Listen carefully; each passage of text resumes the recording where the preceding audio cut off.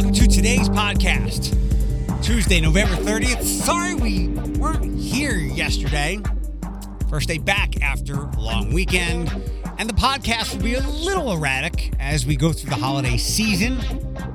Some of us using vacation time and the like. But thanks for being here today. Also, yesterday, there was not a ton to talk about. I even kind of struggled to find content for the radio show, which requires a lot less talking. It was a lot of tree lightings here, holiday events there. Nothing that we have to have strong opinions about, because Alex and I and everybody else both kind of laid low, with the exception of my Wednesday night party last week, which was a blast. A couple of things going on today that I want to share some thoughts on. We'll keep it brief here on the monologue, and then we'll get to a very mean and nasty person. Air quotes for that. This mean and nasty person asked to come on the podcast. It'll make some sense when I introduce who he is in just a couple of minutes. We had, I think, 4 regional area Vax 2 school winners, 2 pretty local. One was a UT student, Midori Ayers, and then an Alex Vargos, I believe is a Rossford student. They both won $10,000 to go towards their education. And I know kids say the darndest things is like a way old like YouTube thing from years ago or however long ago, but kids still say things that. So a couple of quotes in the story that Roxanne Elias did with those 2 winners at WTOL.com. One kid said, "Yeah, I wanted to go for it. That's a wad of cash." And the other one said, who was I think it was Midori. I think Midori said, they're taking chemical engineering at UT, which is a cushy major. I would not associate the word cushy with chemical engineering, perhaps like engineering in the kitchen, as in like making food, but very cool. That goes through this week. Lots of winners each day, and the deadline to enroll kids in that is tomorrow. I'm boosted. We got Omicron now. As I said months ago, I'm tired of hearing of Greek. I'm tired of learning more about the Greek alphabet, but here we go again. Some other things of note. There's a second location of a store that we should all have in our rotation, opening up in a place I'm unfamiliar with in Perrysburg. Let me find the address. No, I closed. Carronade Drive, the former site of a Kroger store that closed in 2016 in Perrysburg. I'm guessing that's the location that closed so that we could have the marketplace on Route 20, but discount chain. They sell clothing, housewares, and accessories. And it's legit stuff, too, like brands we're familiar with. KitchenAid, DKNY, Nike. So, athleisure, activewear, good place. You're thinking, oh, we're getting like another Home Goods, another TJ Maxx. We're getting a second Gabe's. What's Gabe's? You know, it's the store you completely ignore. Like it's the unattractive person, food, object, because you pass it so many times each year, each month, maybe even each week, because there's a Gabe's location 100 feet from where Target on Monroe is. But we look at it like it's just the ugly, deformed stepchild because, hey, look, it's not in my rotation either because it certainly fits in with the TJ Maxx's and the Home Goods of the world. Maybe one day we'll get a Ross, which is just like those spots. But the center of the universe, gravity, the force of gravity, the gravitational pull that Target has on us and our debit card when we go to that location on Monroe Street. Yeah, I can understand why you might not have set foot. I literally do not know a human being who has ever mentioned anything about Gabe's. But now there'll be a second location. So enjoy that.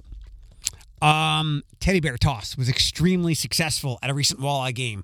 They collected for, I believe, Lucas County Children's Services, kids in need, 4,506, which it looks like was third all time, or in the top 3 for the Walleye's annual teddy bear toss. One more thing. Even non-students who have to go to UT for things, and I bring this up like I bring this up twice a year, which is about the amount of times I have to go to UT for something. I'm always careful to ask for, do I have a parking pass? Because I've gotten dinged before with parking tickets at UT because I thought I was okay, or there was a number off my license plate. No, they can't retroactively make it okay. Like, I don't ever want to use the N-word that ends in AZIS. But the UT parking people and that whole thing is wild and in many ways unfair. Some kids were protesting it, not many of them, like 15 or 20 of them, were protesting the parking issues at UT. Just a couple of days ago, this story was in the Blade. And they should, because there were parking issues long before they destroyed those 2 garages as kids were coming back. I've never known for there to not be parking issues. One of the quotes in the story said something about, we understand that there's challenges, especially with the garages being gone, and people will just have to become accustomed to not parking in front of the building where they have to go into. That's not exactly a great benefit that UT can offer people. Like, as you see, we have winter, and if I have to park 3 football fields away from where I have to go into a nice warm building, that sucks. I know they have the scooters on campus and whatnot.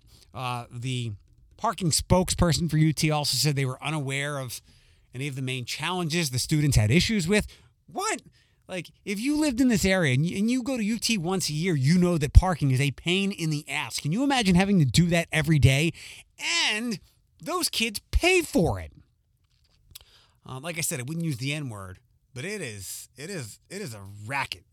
Like I've said for years now, if you're okay sliding your soul aside and you want to make some money, open a university or a hospital, or be a highly skilled college football head coach, as those musical chairs spun last night. And although one of them might involve former beloved UT head football coach Matt Campbell, who has had a ton of success, relatively speaking, at Iowa State, but I guess he might be interested in coming back this way to Indiana to coach Notre Dame, who lost their coach, who went to LSU. And it would be nice to see Matt Campbell. I know people speak so highly of him here where we live.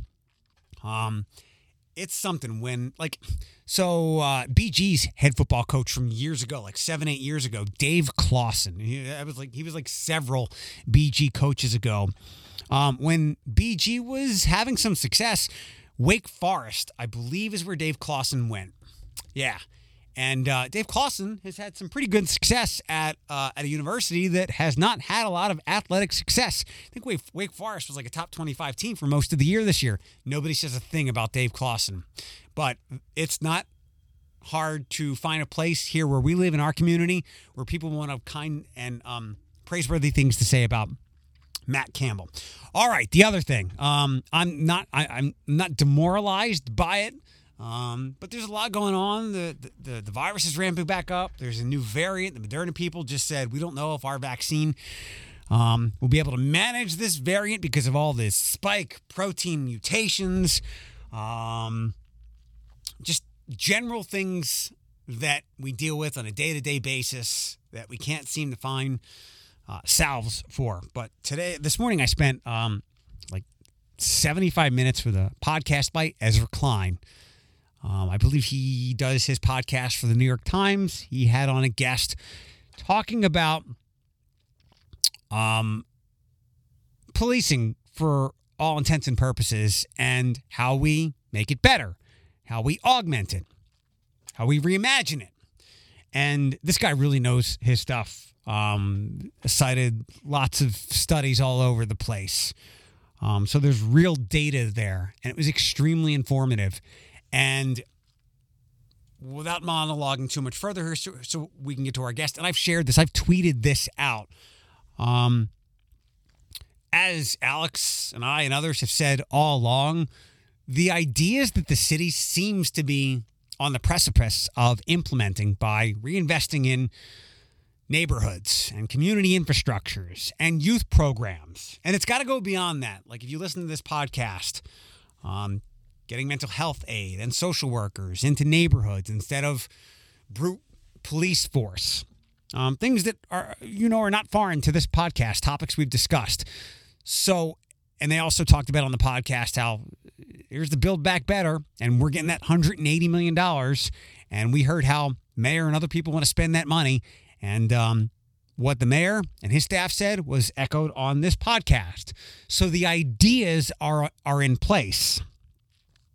But just as there is some doubt with this expert on the Ezra Klein podcast, I share it as well. The ideas are right. We don't have enough data whether or not violence interrupters work. But it seems to be a sound idea to attempt as opposed to the alternative that we've been doing for so long and over-incarcerating and over-arresting. But I just wonder, even if we do so many of these things, how many years, how many decades, how many centuries might it take to undo some of the things that sadly have become tried and true and maybe far too punitive for the entire duration of this country's life? I mean, if you really listen to this podcast and if you read certain things, like we have done certain things all along, and over the years we've realized that they actually have a negative impact on society, but in the short term, they're what a lot of people want. The optics are good, but the long term is not great and erodes things in society. I didn't even think about this. They mentioned in the podcast one of the ways we insulated ourselves in previous decades was gated communities. I never thought of the aspect or feeling that has on people who are not in those gated communities. Some people in those communities are used to being put behind gates and bars. Now, gates are put up in many ways to keep them completely separated. One might say segregated. For me, a totally benign thought. You live in a nice neighborhood. You gate it just as sheer architectural beauty, not the optics of keeping others who aren't like us out. How long will it take to unwire seemingly benign thoughts like that, even if we can successfully implement all these programs to rebuild neighborhoods, communities, and young people so they don't turn into lost lives when they're double their age, which is 7 to 14, 14 to 28. How long will it take to unwire some of these things in our culture, which these things have been so embedded in for, again, centuries? A little over a century, maybe like 150 years old. That's how old that story is. You're familiar with it? A Christmas Carol. Scrooge. Paul Cosman was on the show a couple of years ago, wanted to come back because A Christmas Carol is back, and they want to invite you to the run of the show. Here's Paul Cosman. Paul, it's great to see you again. It's wonderful to be here. Wonderful to see you again. I hope you recognize the irony as well of two Jewish people during Hanukkah talking about A Christmas Carol. Yes, that's true. Yeah. Well, the story is very universal. I think of the story actually as it's about redemption. I think of it actually as a very Jewish story, to be honest with you, because, it is all about redemption and about learning the important things in life that we as Jews may have different names for, like tzedakah and Gemilat Hasidim and things like that.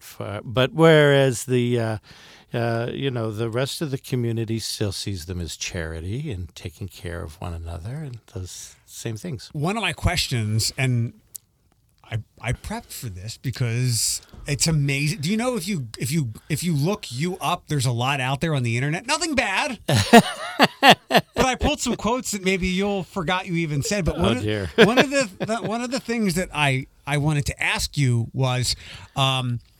Scrooge and Dickens and A Christmas Carol is an indelible part of pop culture. It has been for maybe nearly 140 some years now. Right. My math, I needed math for that. There you go. And sometimes we just think of Scrooge is the old nasty guy. Right. And maybe some people think about the ghosts a little bit, but there is something beyond that. Like Charles Dickens wrote this with meaning behind it, and it's all about redemption. Right. Yeah. It's about redemption and learning the important things in life. Scrooge doesn't think of himself as a bad guy. Scrooge is a survivor, Yeah. and he's doing what it takes to stay alive, as it were, to his way through life. Unfortunately, what he doesn't seem to realize is that the things that he goes for are temporal things, that they don't really matter in the long run, and that he's missing out on the things that really do, like family and people and taking care of one another. Dickens is wonderful because he messes with us all throughout the story with time. You're suddenly in the past, and then you're in the present, your future. He actually will take you in past, present, and future in one sentence. He'll screw around with you that way. It's incredible writing. It's absolutely beautiful, but we think of him as just kind of the iconic bad guy, the Scrooge. Bah humbug. Bah humbug, right. But actually, there's a whole lot more to him than that. It's interesting as you describe who he is, and now that I think back, I've seen so many variations of A Christmas Carol, the Patrick Stewart version. Right. When he was going through his peak of Star Trek always appealed to me. And oh, yeah. Obviously, I grew up as a kid with Scrooge McDuck, and DuckTales has come back around, but it's been twisted and portrayed in so many different ways. And now thinking back to the crux of it is, it's an old guy who kind of overlooks things. And to be quite honest with you, and I know you know a little bit about me with this regard, I have sought out some new therapy so that I don't turn into that, because I don't have close family here by blood anyway. Right. And it reminds me to reaffirm my purpose to my friends in the Jewish community. Right. Mental health advocacy. And Right. you can make things important to you if you just open your eyes a little bit outside of maybe what life or the internet tells you that you should be liking.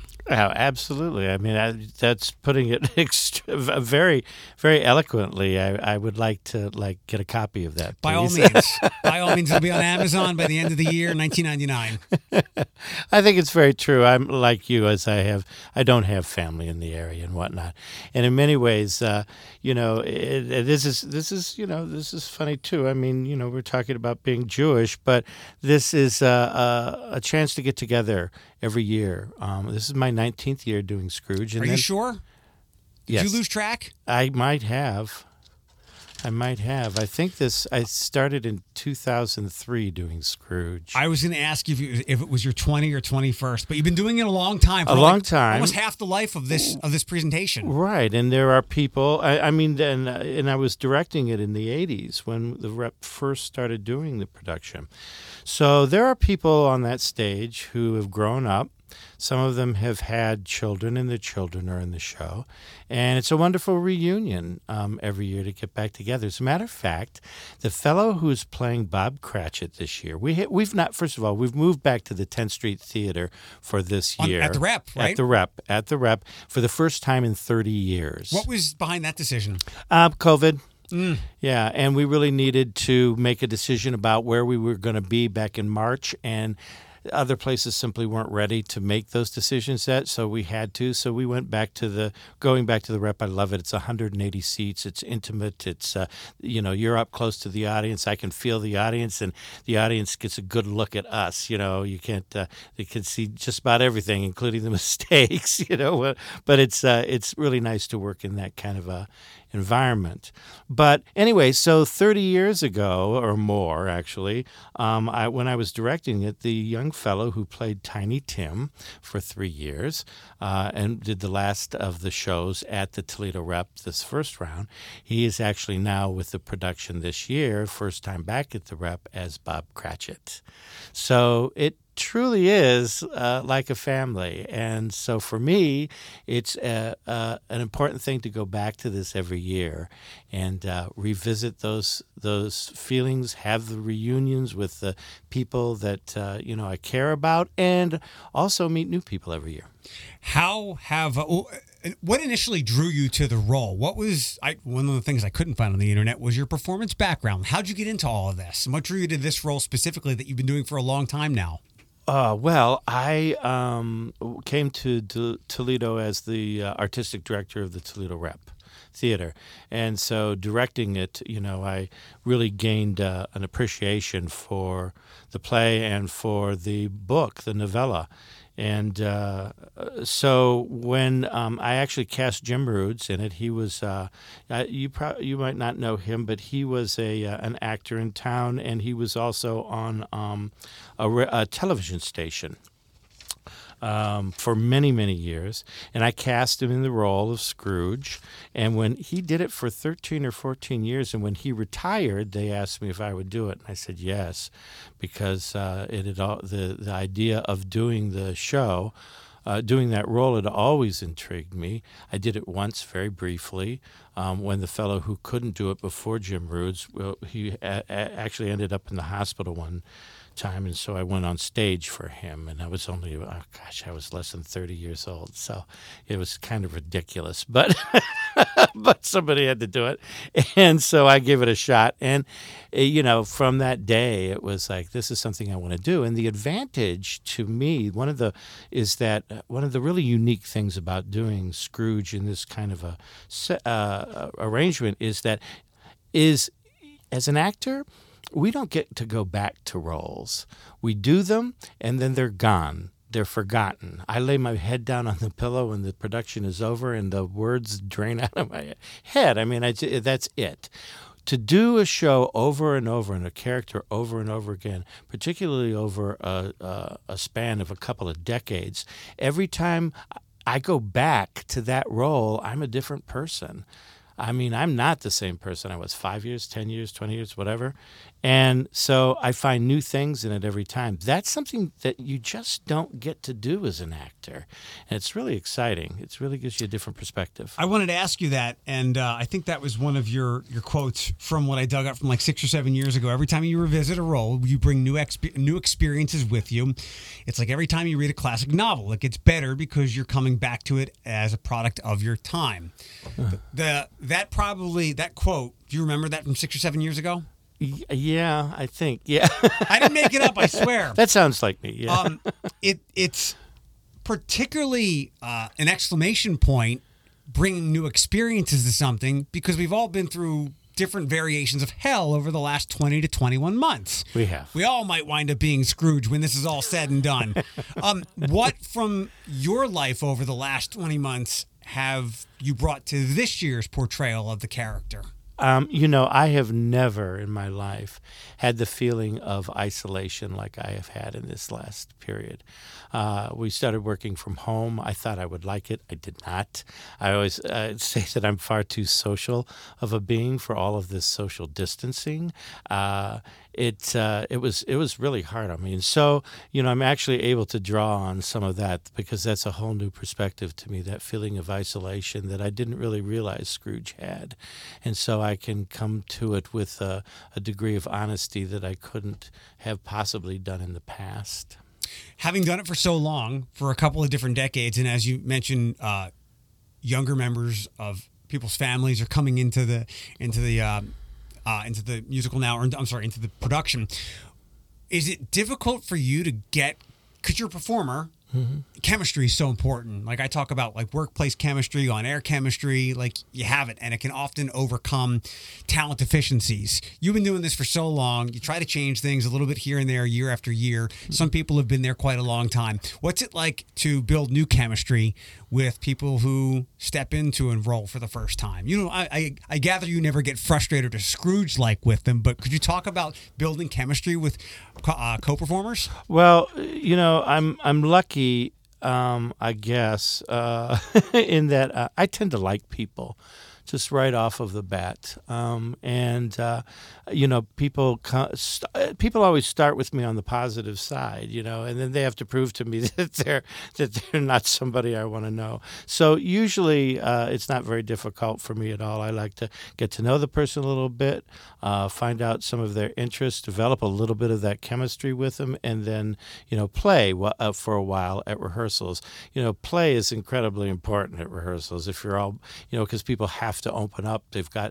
Actors are incredibly vulnerable. I mean, let's face it, they're the most important part of the show because you can do anything as long as you've got an actor, but you can do nothing unless you have one in the theater. So, I mean, if all you've got is a phone book, you can, if you got a great actor, they'll make it sound interesting, So, but they're vulnerable because of what they're doing, and it's a bit dangerous, which is part of what makes it fun. And so you get to know them, and you get to find out their interests. You play a little bit and develop some bonding with the person, and then you go. It's honestly, it's strange. It's an intimacy that, if I can use that word in this situation, because it has so many other connotations, which I'm not implying at all.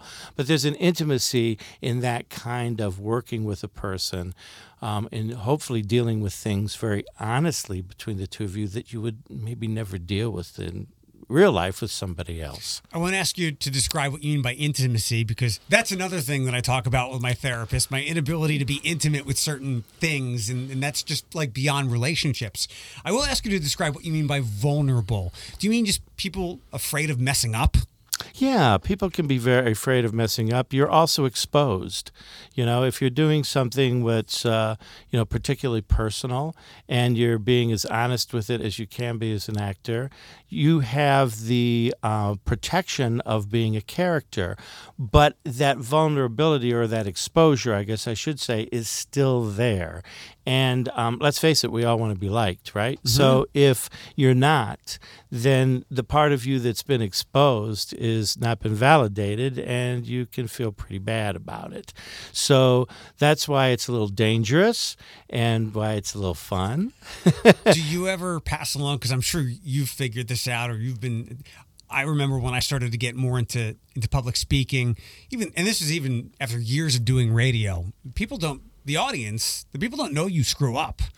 Right. As long as you don't harp on it or anything, or it's not something completely egregious, right? They never know. So do your castmates, when they make a mistake, you're pass that kind of insight along to them? Because I'm sure people will walk out of a show that you guys might grade very poorly. We're like, tonight was a C+ everybody, we got to step it up. Right. And the crowd might have loved it. Right. Well, sure. I mean, actors know that, and you have to make a pretty big mistake for the audience to actually know. So as long as you've checked everything that you need when you start, and you've got it, and you go, you're probably going to do okay. Yeah, in that regard. But it's a personal thing, and that is, you want to be your personal best every single time you go out. We're hard there. On ourselves. Yeah, exactly. And people say, well, it should be fun, and it is fun to do that. But the real joy in it comes from everybody working together as a team and doing a really great performance, and that. Now, I screw up all the time. I mean, you can't help but do that. You're human, but you still have to just, you've got to keep going. You got to keep your eye on the ball. You got to keep focused, and and giving a good performance and making a meaningful experience for your audience is what you really want to do, and that's where the joy comes in for everyone who's involved in the show.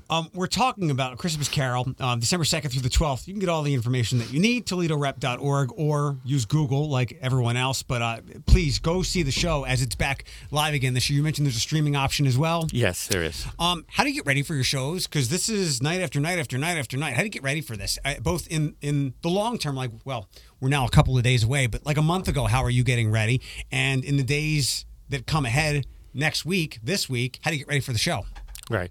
Well, I mean, you start with rehearsals, and you start with very basic things like, I go to this part of the stage, or I go to that part of the stage, and I say this line, and you do with the very basics, and then you start to work the scenes. Once you get away from the script itself, get the script out of the hands and whatnot, and you can begin to look each other in the eye and can begin to explore all the different things that are going on between the characters that are speaking.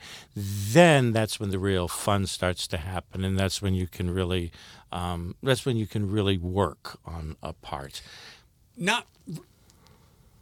I wanted to know, do you park in a certain spot when you get there? Do you have a certain meal, like a routine? Because We're performers, and even if people listening right now like don't understand that, you too are a performer because you go into work every day and you perform something, and we get into our Right. routines so we can put ourselves in the best position to succeed. So like any like quirky things, same type of underwear all the time, have to go through the same door, just little things like that because we are quirky, creative people. Well, and it's interesting that you should say that because the theater is more than quirky. It's full of superstitions. There's Break a leg. break a leg, and you can't say, the name of the Scottish play in the theater. Can't whistle in the theater. I don't know if you're aware of that one. Never have a Bible on the stage. It's just full of, even when it's supposed to be a Bible, it's got to be a book that looks like one or has a. So, all these kind of goofy kinds of superstitions and whatnot.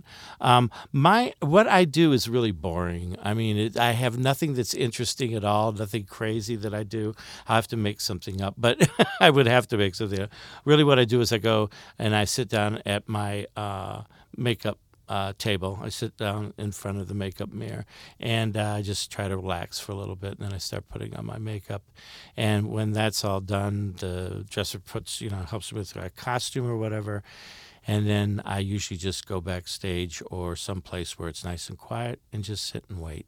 Are you emotionally exhausted after the run of the show is over? Well, if I'm doing my job, I am. Yeah. Yeah. What's your favorite part of the show that maybe isn't necessarily even Scrooge centric? Yeah, my favorite part of the show, I would have to say, doesn't even have me in it, and that's the dances and the choral numbers and the songs, because I love to hear them every year, and they're beautiful, and it's nice. It also gives me a chance to catch my breath and rest for a second. Which of so it's Ghost of Christmas Past, Present, and Future, right? And Marley, who visits first, the ghost of Jacob Marley, his partner. Analytically speaking, scientifically speaking, which one is the most productive towards getting Scrooge into a better place? Well, the one that does it, that finally gets the job done, I suppose, is Future. That's the one that's really hard because that's where he deals with his mortality. Mm-hmm. And when he sees what he's done and what, the consequences that his actions have had. And he's desperate, absolutely desperate to somehow make amends, to somehow change the shadows that he's been shown of the future. And so Christmas Future generally gets the job done in a big way. Tell me about the stage director, Betsy Lackey. Betsy's wonderful. Yeah, this is it's her third year. Now, last year we did a 35th anniversary DVD. But this would be her third year. She is she's a wonderful director. She's from actually done a lot of shows up at Adrian. Her husband, Michael Lackey, is a actor, and they've come back to Adrian, and we're very lucky to have her. She's worked in a lot of different places, and we're very lucky to have her at the helm. She had some words about you. She particularly enjoys the scenes where Scrooge is caught in the act of being miserly. I love every time the play catches him in something mean or crotchety that he's done, and you see him think, "Uh-oh, wait a minute." I love the way Paul reacts to those. I didn't know she said that. Does she mean anything particular when she means something mean or crotchety? Because it's the general nature of the character. They're like little quirks or ticks that you've brought to it. Right, yeah. Well, the whole first scene with him with Bob Cratchit in the counting house is kind of establishes his relationship with Bob Cratchit and establishes the fact that he is mean and crotchety and, those elements. And, I don't think of myself that way, and I suppose Scrooge doesn't think of himself that way, but sometimes it's really fun to play it. And I think maybe that's what she's referring to. It's a great point about human beings. Right. We have one perspective of who we are and how we think we come across, Right. and then everybody else has their way of Right. how we come across to them. Right. I love the villains. I really do. I love playing the villains. I've played a lot of villains, and they're great. They really are. They're more complicated and complex. Very complicated. I think you know me a little bit. I love my superhero stuff, Right. and they've all been through somebody's mom died, somebody's dad died, my planet blew up, but the villains are the really, truly complicated ones. Right. exactly. What villains have you, other than Scrooge, have you played? Well, I mean, I played, for instance, the antagonist, the bad guy in Antony and Cleopatra, which is the Shakespeare play. His name is Octavian, became Augustus Caesar. He's a pretty bad guy in that one. And I've played some other bad guys in various plays. I played Julian in Death Trap. He's a murderer. That's a bad guy. But what made him become a murderer? And I mean that totally seriously. Right, yeah. Because I'm fascinated by like how people come to these horrific decisions. And if you walk it back a little bit, you too might have been like that person in the same circumstances. Right. I mean, in his case, he's an author and he wrote murder mysteries. And so he's at the end of his career and he's in it's a horrible, humiliating kind of position that he finds himself in. He just can't write anymore. People don't care about him anymore. He seems to be cliched. He's lived his life because of everything that he's done as a writer. He's managed to be very closeted as a homosexual, and it's worked all kinds of really bad things on his psyche. And he desperately needs money, and so he goes after. Now he's sociopathic, so it's a little bit different, in the fact that he probably doesn't really hold the same sense of what's good and what's bad as most of the rest of us. But he's very justified in his own mind is what he's doing. Yeah. So, but they're fun to play, man. Yes. Because you've got to figure out all of that background and whatnot. They're just great. Last couple of minutes here, I'm going to keep you up too much longer. How much longer are you going to play Scrooge? You going to go for 30 years? Oh gosh, no. I don't. I'm 64, so I'm starting to get into his age. Mm-hmm. So I'll probably play it for a couple more years and kind of enjoy it at this stage of my life. For those that don't know, I think I put it in the beginning monologue here. We know each other a little bit through the Jewish Federation. What's your day job besides the night job is being Scrooge and playing murderers and villains? Right. The day job.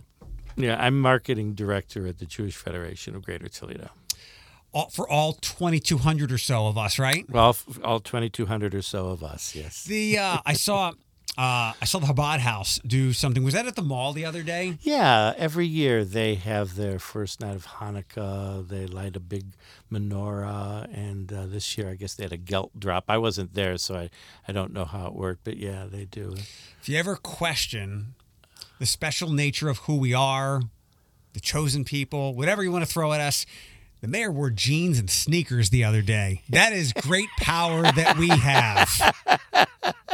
No, he's a good guy, and I was glad that he came out to that. And the Chabad House, of all the things that I've been a part of with the Jewish Toledo over the last handful of years, the Chabad House and what they do at the mall for year after year after year has always been a pretty neat signature event that I recall. And it's always neat when we have Hanukkah right after Thanksgiving, too. Right. You got bar mitzvahed, right?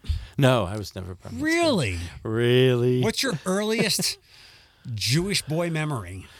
Well, I came from a very strange upbringing, actually, in that regard. My first Jewish memory was as a little boy at Eli's Deli. And eating. Where was this at? This was in Akron. Okay. And it was called Regency Wines, and he had a deli there, and was it was my first memories of Jewish life were cultural. My memories were of egg bagels and corned beef.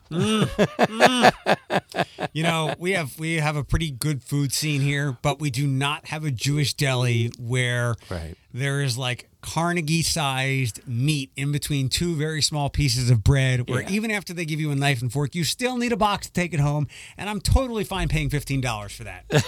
Absolutely. It's a wonderful thing. You get 2 meals out of it, so it's not really that expensive. Yeah. And speaking of Chabad, when I'm was in New York, I would go to the deli that's right near Chabad Manhattan. It's about Midtown.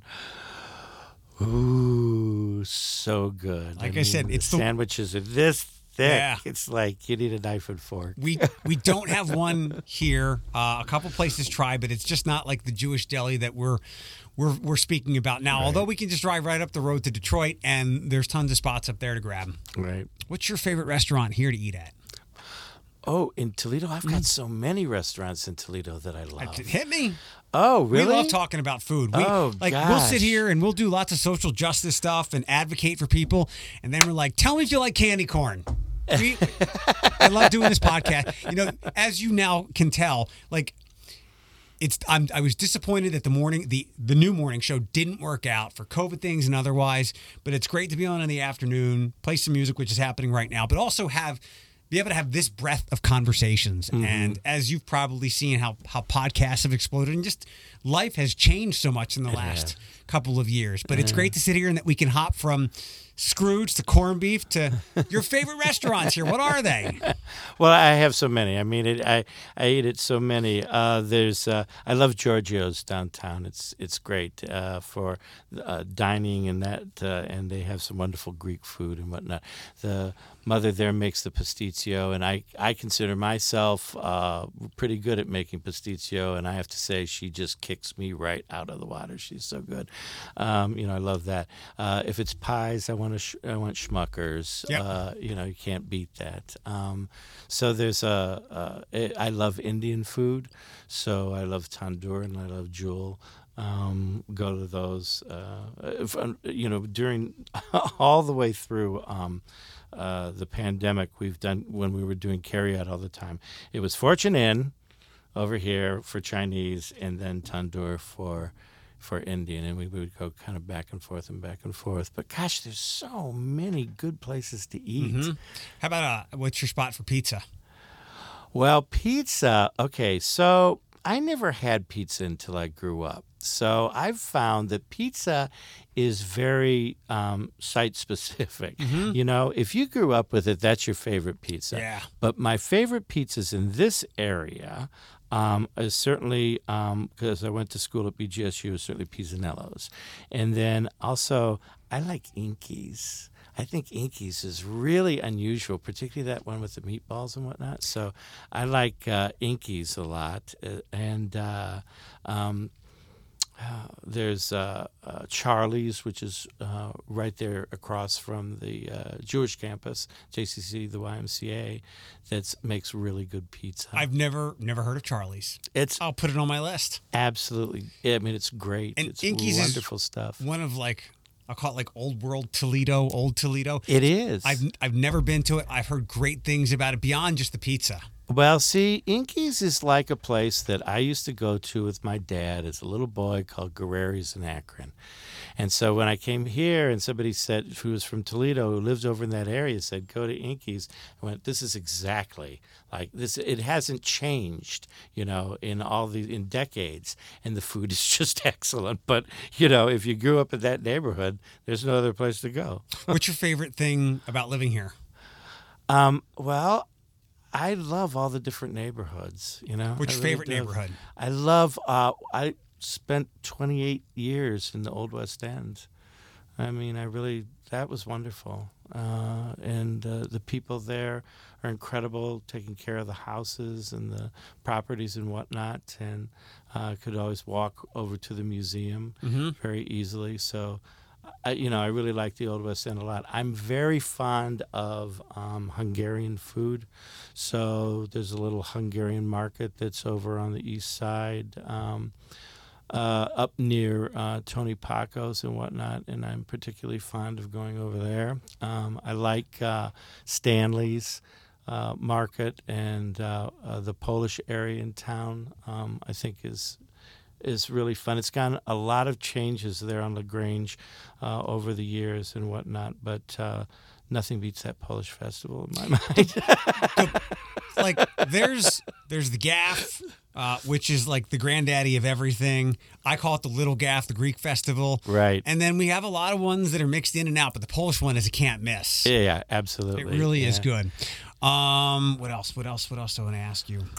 Favorite Metro Park or the one that you go to most? Okay, that's great. I go to Seacolor a lot to walk. I go to Oak openings. Actually, I ride my bike. I take it to down in Maumee, the monument there. Well, I can't think, the Fallen Timbers Monument, and then I'll ride the Wabash Trail out to Oak openings and go around Oak openings. I absolutely love Oak openings. I just think it's great. You've been here how long now? Since 1986. Okay, things have changed a lot in the last 10 years. It's like I showed up and everything started blowing up.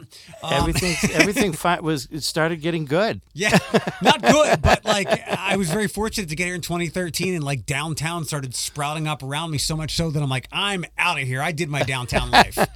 What do you like about the direction that Toledo and the area is headed in? Well, I love that there's this burgeoning blossoming arts community in Toledo, and I love the downtown. I love all the restaurants. I love being down there on a Friday night and there's people walking around. And down what is that, St. Clair Street? That's where I used to live. Yeah, I mean it's incredible, and I love that. I love Uptown, Manhattan's, Wesley's, places along Adams Street there, and the fun way the streets blocked off. I mean, I really think that the downtown is it's becoming really exciting. It's nice. Do you get a little crazy during Zombie Crawl? You're mentioning Uptown and everything on Adams and blocking off streets. There's Paul stumbling. There's Zombie Scrooge stumbling through. You don't have to wait for the zombie walk to see me doing that. Right. One last thing, I guess you mentioned the arts community, and it's not such a diamond in the rough, or you don't have to look for it as hard anymore. But I had said as I got here, like obviously the museum is great, but if you spread beyond that a little bit, there was a really vibrant and very talented art scene, and I throw that art blanket over everything. We've got tons of murals everywhere, and that's kind of opened people's eyes up to the art we have. We've got the River Wall, but I mean about as far as like musicals and performances. Like most of my friends are, I'm assuming a good portion of my friends are very upset at Sondheim's passing. Oh, sure. Over the weekend. Sure. And I'm glad that maybe it's the murals or whatever else, but people finally recognize that we have a really vibrant and large art scene here outside of just local music and the art museum. Right. Well, when I was started here in Toledo in '86, as far as theater was concerned, there may have been a couple of suburban theaters that were starting out, but truly, there was really just the Toledo Rep and the Village Players. And since then, a lot of smaller theater companies have come up. And it's great because people get an opportunity. I mean, when you've only got two theaters, there's only so much that's available in terms of the artists, what they can do, the actors and set designers, lighting designers and painters and all of the people who are involved, because it's very collaborative art. But there's still only so much that's available. Well, if the more theaters that are available, the more chances you have of getting some experience and, developing your craft or your art. And it's wonderful. And the more chances that people will come see it. Yeah. So it was kind of weird to see a couple of weeks ago. I have a lot of friends at TSA. You know Dave Gerke, right? I know that. I don't know him personally. Gotcha. Yeah. Okay. I have a lot of friends over at TSA, so I'm always happy to promote what they're doing. And I was confused a couple of times, like as we had a swarm of performances coming back. I was trying to figure out, is that in Toledo or is that at the Croswell? And TSA, their kids did Anastasia at Owens. And then I had mentioned on the air, I was like, I know people were interested in seeing that. But if you missed it at Owens, I think it was at the Croswell not that much later, right? Right, yeah. So many places now to be a part of and enjoy the arts here. Right, exactly. And that's good for us. Yeah. That's good for Toledo. I mean, we have larger and larger audiences, and that means more people supporting the arts, more people enjoying them, and more opportunity for the artists. So that's a really good thing. Paul Causman, Scrooge, marketing director for my friends at the Jewish Federation at the Rep, ToledoRep.org. All this will be in the post for the podcast, but it's December 2nd through the 12th. I would say break a leg, but that sounds so cliche. Be mean to some people. Okay. All right, perfect. No problem. Paul, thank you so much. Thank you. It's great to see you again. Really appreciate it.